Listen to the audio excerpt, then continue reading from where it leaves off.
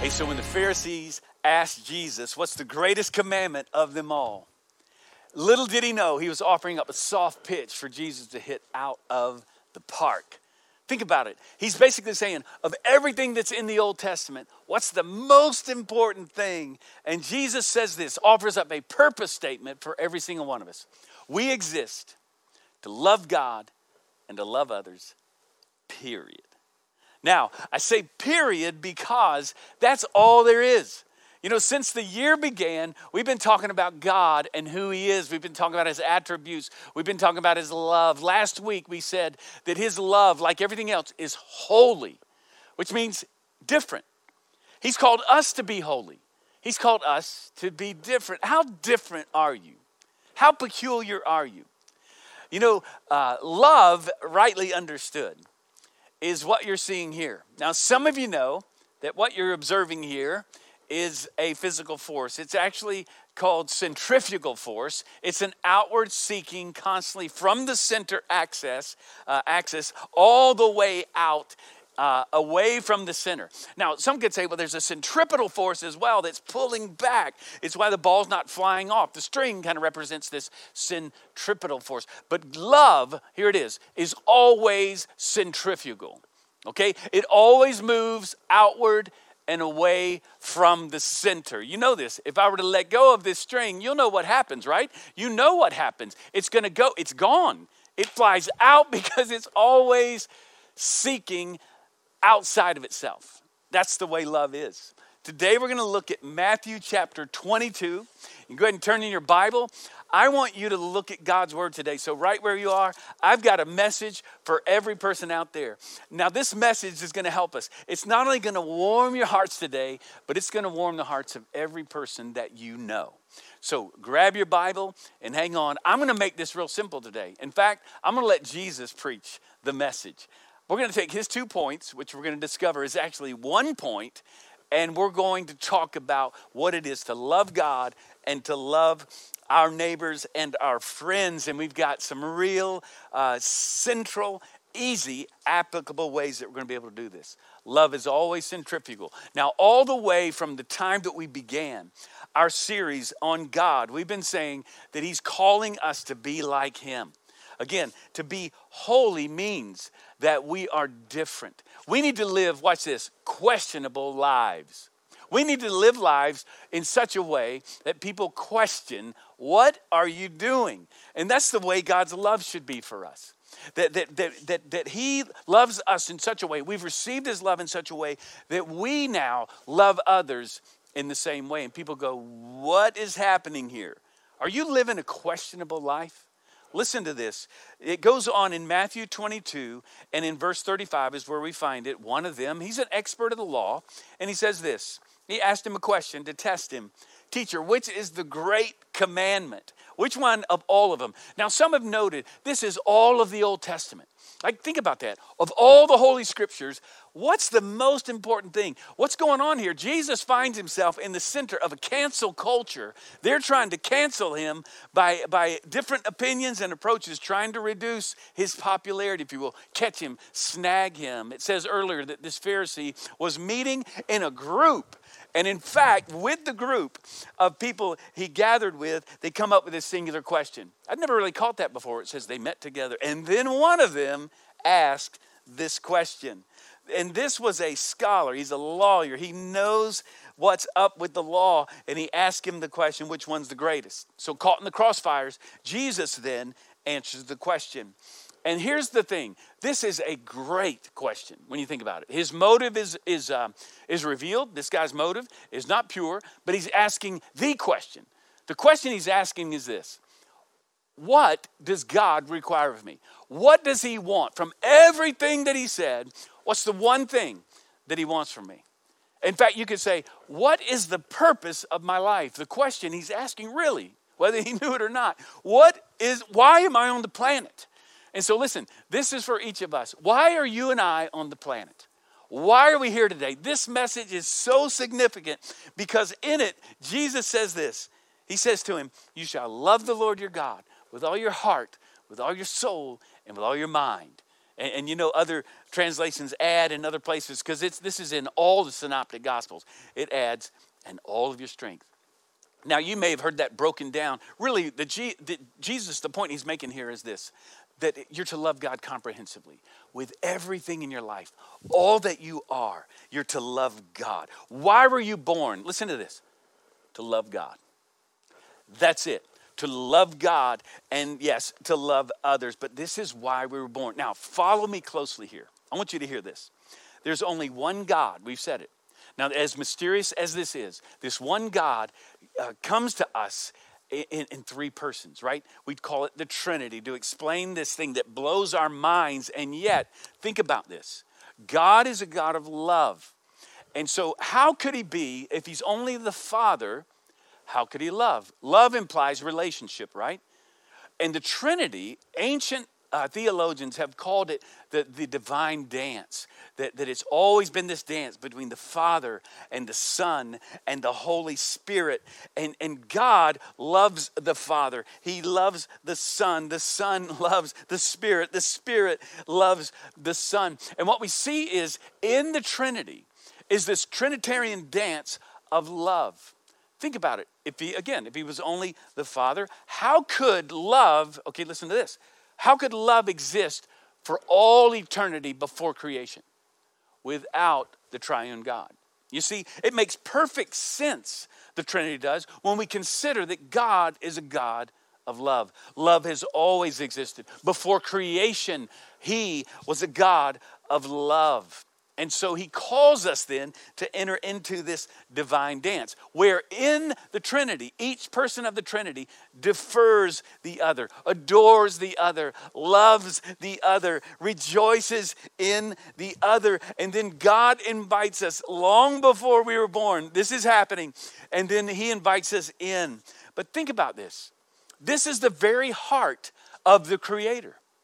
The Creator then creates out of love. Have you ever thought about that? He didn't create because, well, he thought it'd be cool, or because he's all powerful and he wants to show his power, or because he was curious. He created out of love. God is love. The very essence of God is that he's an outward seeking, outward focused, sacrificial, loving, giving God. So out of the very center of who he is, he creates. You see, deep, true love is always like that, isn't it? In fact, if I were to tell you that we have a loving church, if I were to say that to you, you would say, well, then I bet I feel welcome there. If I were to say, no, we're loving and we love all people, you would know then, okay, if you're watching me here online, if you're a guest ever to come, we hope you'll come see us in person when we're back together, and come next week and come see us. You would expect, well, I'll be welcome there. Because it's a loving church. And it's because love is like that, right? And this is the church that we are. All people are welcome here. All inclusion of all people, because God loves all people and he loves through us. God's love is always bubbling up.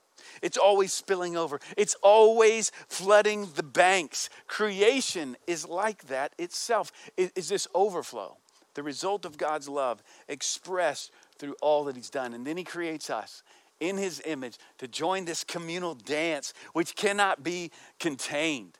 Now, this may sound bold, but if you don't love like that, if you don't love other people, if you don't have this outward expression, this outward seeking love in your heart, the Bible says you don't belong to God.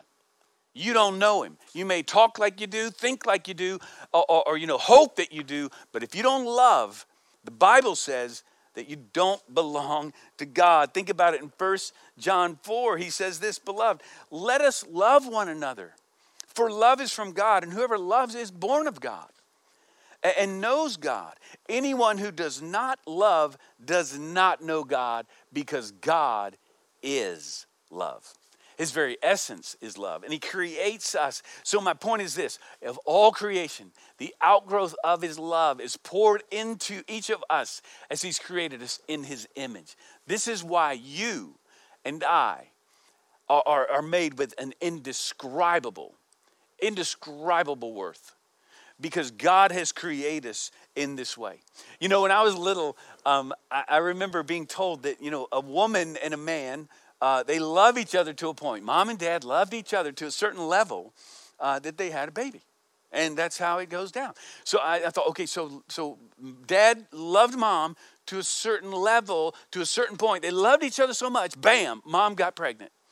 And I remember thinking as a kid, that's exactly how it goes down. And children, listen, parents, that's exactly how it happens. That's exactly what happens. So parents, y'all can sort that out later on. But I remember thinking, love produces babies. That's how I got here. Mom and dad loved each other. But listen, here's the point.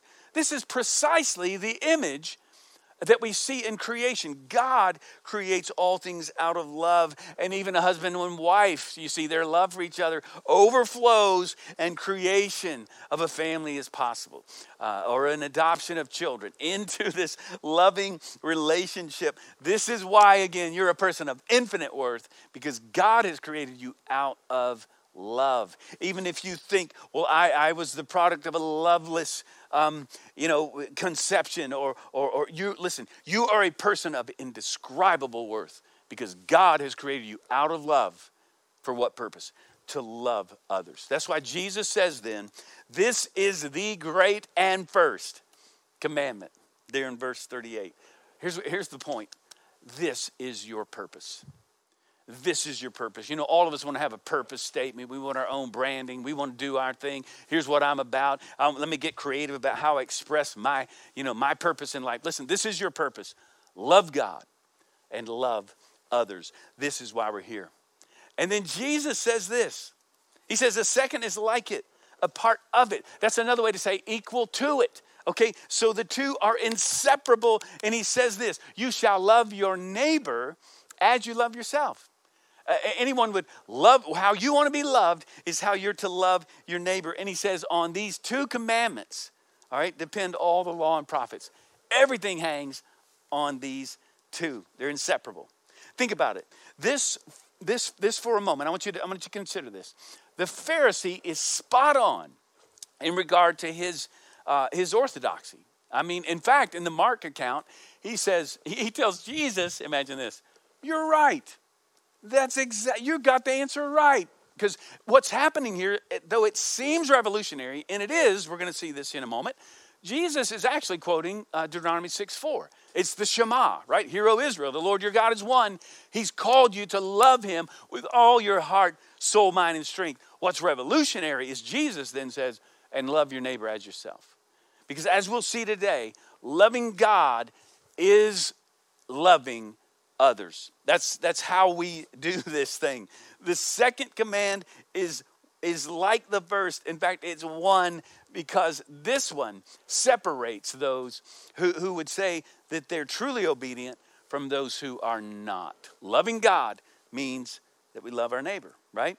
Now, Francis Schaeffer, in a generation ago, he said this, in the absence of a biblical morality, a new elite will always come forward to dictate arbitrary absolutes to society. Now here's my point. What we're seeing in our day is kind of the flip side of this, where we have this, we've placed the Bible on the shelf.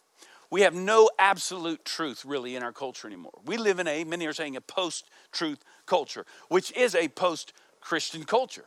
And so what we find then, people are just saying whatever goes, anything goes, because there's no moral absolute. There's no truth really that you can run to. When we live in a society like that, what happens is we want to correct people, we want to speak the truth, but we've got to do it in love. Let us not become like the Pharisees who were strong on ethics and morality, being right, but they were weak on real love and real relationships in their lives. See, if you desire to be right, I say this often, if your desire to be right outweighs your desire to love others, then you're doing it wrong. You might be a Pharisee. And that's what Jesus is teaching us here. Let's have truth and grace that guides our lives. Jesus shows us that love actually defines the lawful life. Now, don't miss this. He shows us that the law actually defines what it is to love. I think so often in our lives we tend to separate the law from grace. We say, well, we got the New Testament, you got the Old Testament. Jesus actually shows us here that loving God is how we fulfill the law. Remember, Jesus said, I didn't come to abolish the law, I came to fulfill the law. Okay, so what he's saying here is this. The law, when he says the law boils down to love God and neighbor, he's saying we have not fulfilled the law simply by avoiding what the law prohibits. Instead, we are to be and to do all that the law is going after, namely, love. So God is calling us to be a people of love, and it is love in action, is what Jesus says. I mean, think about it. You can say, well, love God. Well, God is spirit. How do we love God? By loving others. Here it is. We love God by loving others.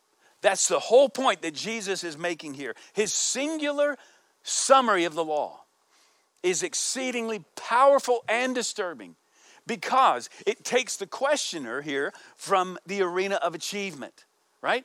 Which, he might conceivably had fulfilled, but not with his attitude. Jesus gets to the heart of the matter. And the heart of the matter is the matter of the heart, where nobody can boast fulfillment. No one has ever loved his neighbor perfectly. No one has ever loved God perfectly. And so God calls us. Jesus is saying here, the purpose of life is to love God. How? By loving others. Are you living that way? Are you a loving person? Are you constantly living a centrifugal, others-seeking, others-focused life? This is your purpose in life. This is why you and I were born. And I want to share something I found fascinating that I discovered this week.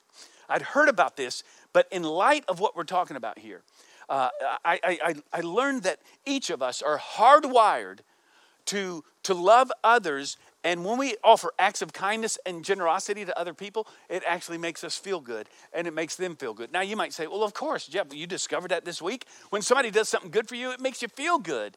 But did you know that there is inside your body this chemical, some of you know this, it's a chemical called oxytocin. Now, Simon Sinek talks about this from a biological perspective, how kindness and acts of generosity produce this chemical of oxytocin in each one of us. Oxytocin is responsible for all the warm and fuzzy feelings, of unicorns and rainbows and puppies. But it actually, every time there's human connection, it's the human connection hormone. And every time we offer an act of kindness, it boosts the oxytocin levels in our body. And not only that, but when you offer a kind word or loving act towards another person, it creates in them an increase of oxytocin. But watch this. Research shows that when you watch someone do a kind act or act of generosity and love towards another person, it creates oxytocin in you. And so I started to think about this. I didn't know that huge amounts of oxytocin are produced in a woman's body when she gives birth to a baby. Creates that mother-child bond that lasts really for life. But in the main way that oxytocin is produced in us is through acts of love. I think it's God's way of saying, listen, I want y'all to just look after each other. I want you to love each other. That's why you've been created. How cool is it that the very purpose that God gives us to be alive, to love him and to love others, actually creates joy in our bodies, in our lives. I think that's why a lot of us have gone through a very difficult time this year. When we've been away from each other. I know it's been hard for me. Another way that oxytocin is produced in the body is through physical touch. And yet we've been separated. And so this week, I experienced this. I was sitting in my office. It was in the morning. I was kind of having a funky day. And and I'm a pretty optimistic guy, but I was like, not a great day. I think I'm still feeling a little isolated from people I love. It's cold. And what I discovered was this. Watch this. I decided I'm going to make some phone calls. And they were people I wanted to call. I've been wanting to call for a while. I called a gal in our church whose husband was on a ventilator in the hospital because of COVID-19. Now, praise God, he's off the ventilator now. But I was able to call her, and you know what happens? I'm encouraging her. She encourages me. We're praying together, and we know that God is in the midst of that. And then I made another call to a member who has recently been diagnosed with a particular disease. I made another call to a woman who really is struggling right now. And then I called a staff member to say, way to go on a particular ministry assignment that had been accomplished. And just celebrated. So I get off the phone. And it wasn't until later in the day. I went on with other things, meeting or something. And then it wasn't until later that I realized I had a major shift in my day. And then I was reading about this and I thought, oh, there you go. It's oxytocin. Now, you might say, well, Jeff, something more spiritual than oxytocin is going on. It's more than just chemicals in your body. And certainly that is the case. That God's created us to love. But my point is this. Doing what he's called us to do has not only spiritual, but emotional, physiological, and mental benefits for all of us. Let me ask you, do you want a happy marriage? Then love your spouse unconditionally. Well, Jeff, sometimes that's hard. It's hard to do that, but when you do, you're going to create some oxytocin in your spouse and even in you. You want to live a life of joy and celebrate his love for us every day? Love others without condition. It'll happen. See, we say it oftentimes here, marriage, the purpose of marriage is not happiness.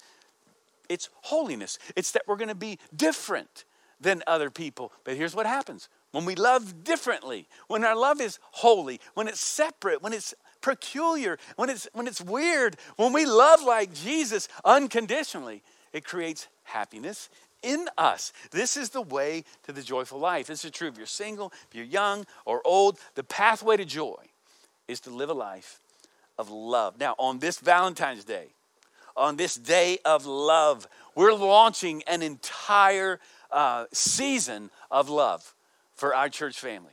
I'm so excited to bring this news to you today that we are going to walk through a season, the Easter season, the Lenten season together, and we're going to be able to bless others around us. When I heard about this, I was reading about oxytocin this week, I thought, okay, here's what I want. I want my family. I want my staff, our church. I want our church family to be an oxytocin factory. That's what I want to see. Because every time we come together, let love reign and rule so that joy and the love of Jesus surrounds all of us. Because we've been created to love God and love each other. And so we're calling you to be a blessing. We say it often. I said at the beginning of this year, we are called to bless others because we've been blessed to be a blessing. And so for the next 40 days coming up, you're going to be able to learn 40 days. We're going to go through missional practices where we're going to be able to love our neighbors. You're going to hear more about this, but you're going to grab one of these. It's online as well. We're going to have 5 missional practices where we can love others around us for 40 days. I'm believing, friends, listen to this. I'm believing this is going to change your life. If you apply this, if you do this daily, and if we do, we're going to be able to bless others in our lives. This week, we're going to be praying for 4 people in our lives. And yes, beyond that, but we're going to pray that God will lead us to people we can love in his name and be like Jesus. In fact, what we're going to do here during this season, we're called into the flow of God's love for us. Think about it. You go all the way back to the garden. God creates out of love. He creates man to love and to love him. But Adam needed another. He creates Eve.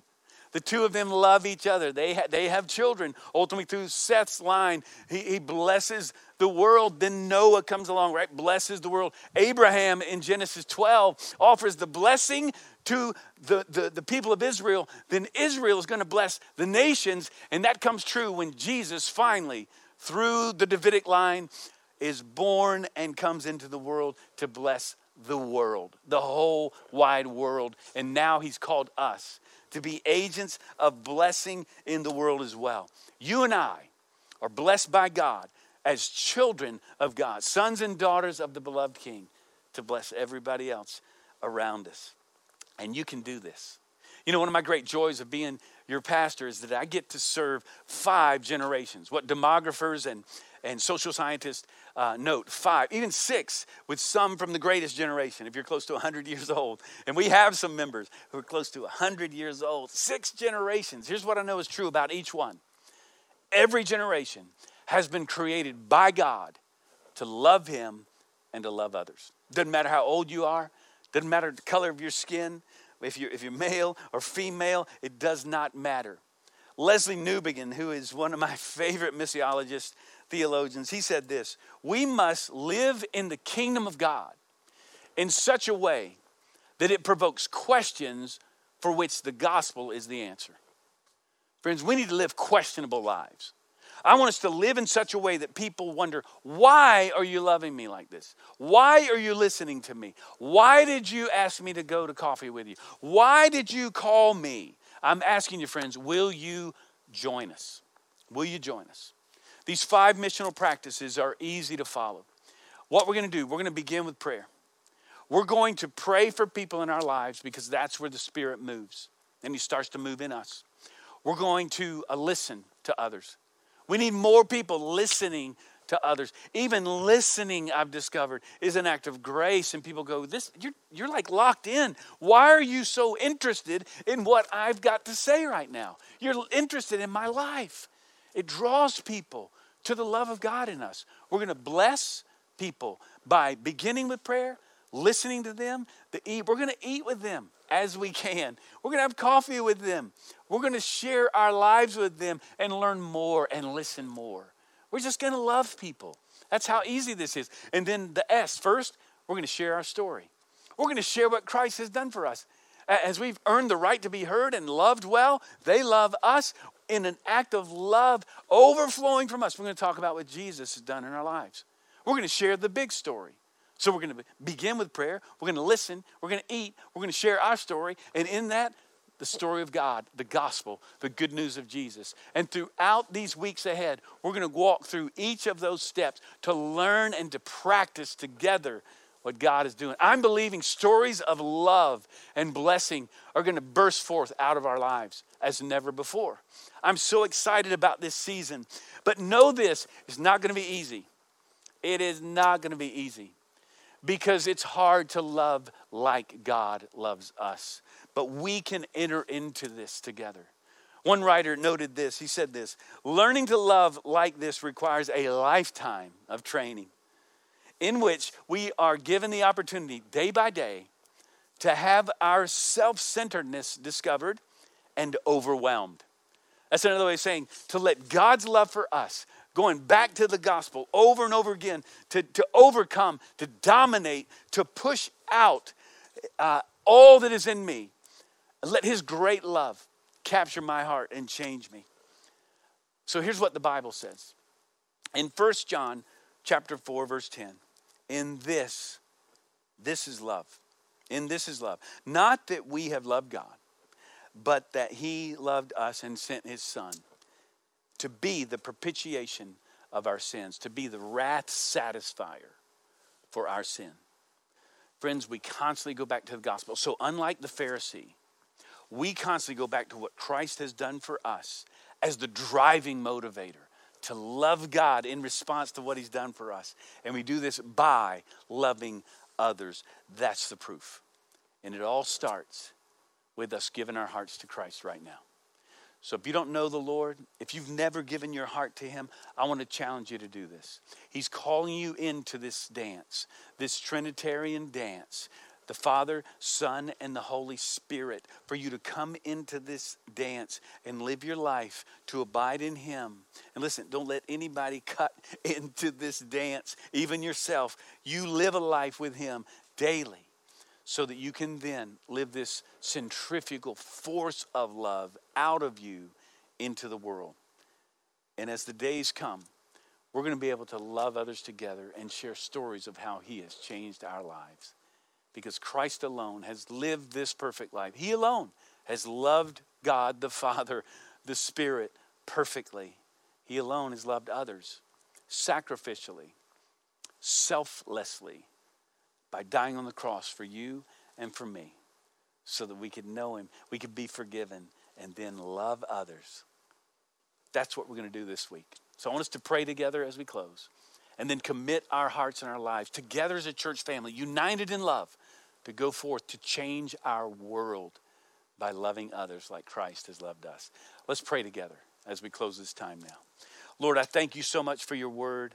I thank you that you love us so much. On this day, we're reminded of how much you love us. That all of creation came out of your heart of love, and you created us in your image to love you and to love others. And friend, right now, with your head bowed and eye closed, right where you are, with your eyes closed, I want to ask you, do you know Christ? Have you received his love? Because that's why you have been created, to be loved by him, and then for him to capture your heart, to change your heart so that you can love others. He died on the cross for you. He gave his life for you so that you would receive his punishment for your sin and be forgiven and live forgiven. Lord, we give this time to you. We give this entire Easter season to you. And I pray that we would never be the same. And as a result, all of our relationships in our lives will forever change.